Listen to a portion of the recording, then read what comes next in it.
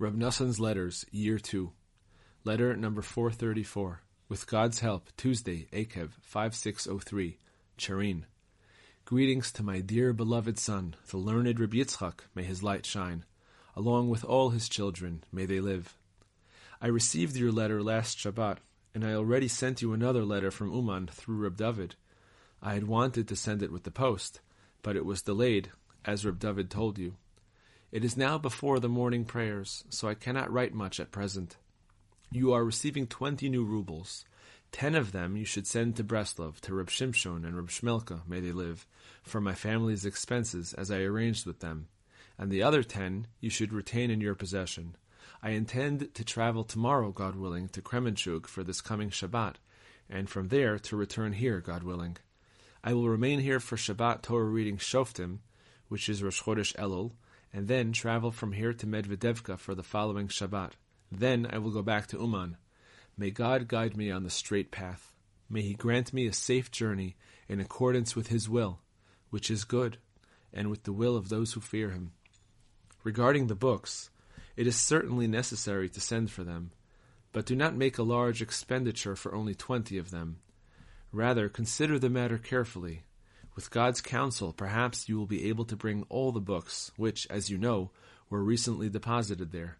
I am confident that you will proceed in the best possible way, so that they will reach you soon and you will be able to bring many books for Rosh Hashanah. It is worth spending money even for 20, but not a large sum. You will understand all this for yourself, and God's counsel will emerge. I read your letter carefully, and my comfort is that, thank God, you are following the Rebbe's pathways a little. May God strengthen your heart and mine, and may He soon bring you to joy. Continue to accustom yourself more and more to studying the Rebbe's teachings every day.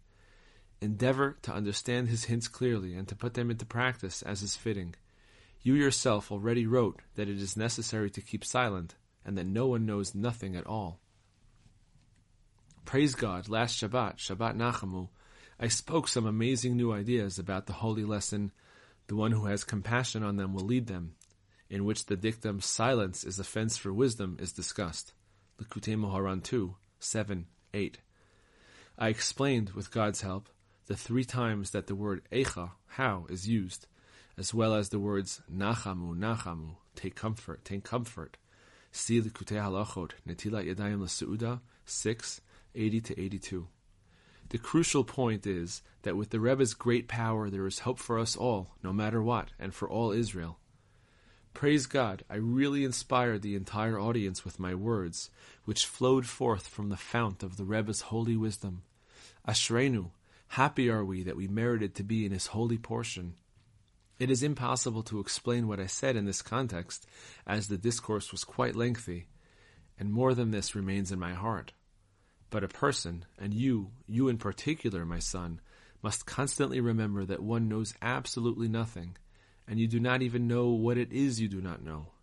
However, it is crystal clear that no matter what you are experiencing, whatever you are guilty of and whatever duress you are under, whatever your standard of observance of commandments and whatever good points you grab every day with God's amazing kindness and salvation amidst everything you are going through, with all this, God's kindness to you has been very great indeed, that you merited to be in the Rebbe's portion, to hail in his holy name, and to be included in his holy gathering, and especially on Rosh Hashanah, which is the essential time of the kibbutz gathering.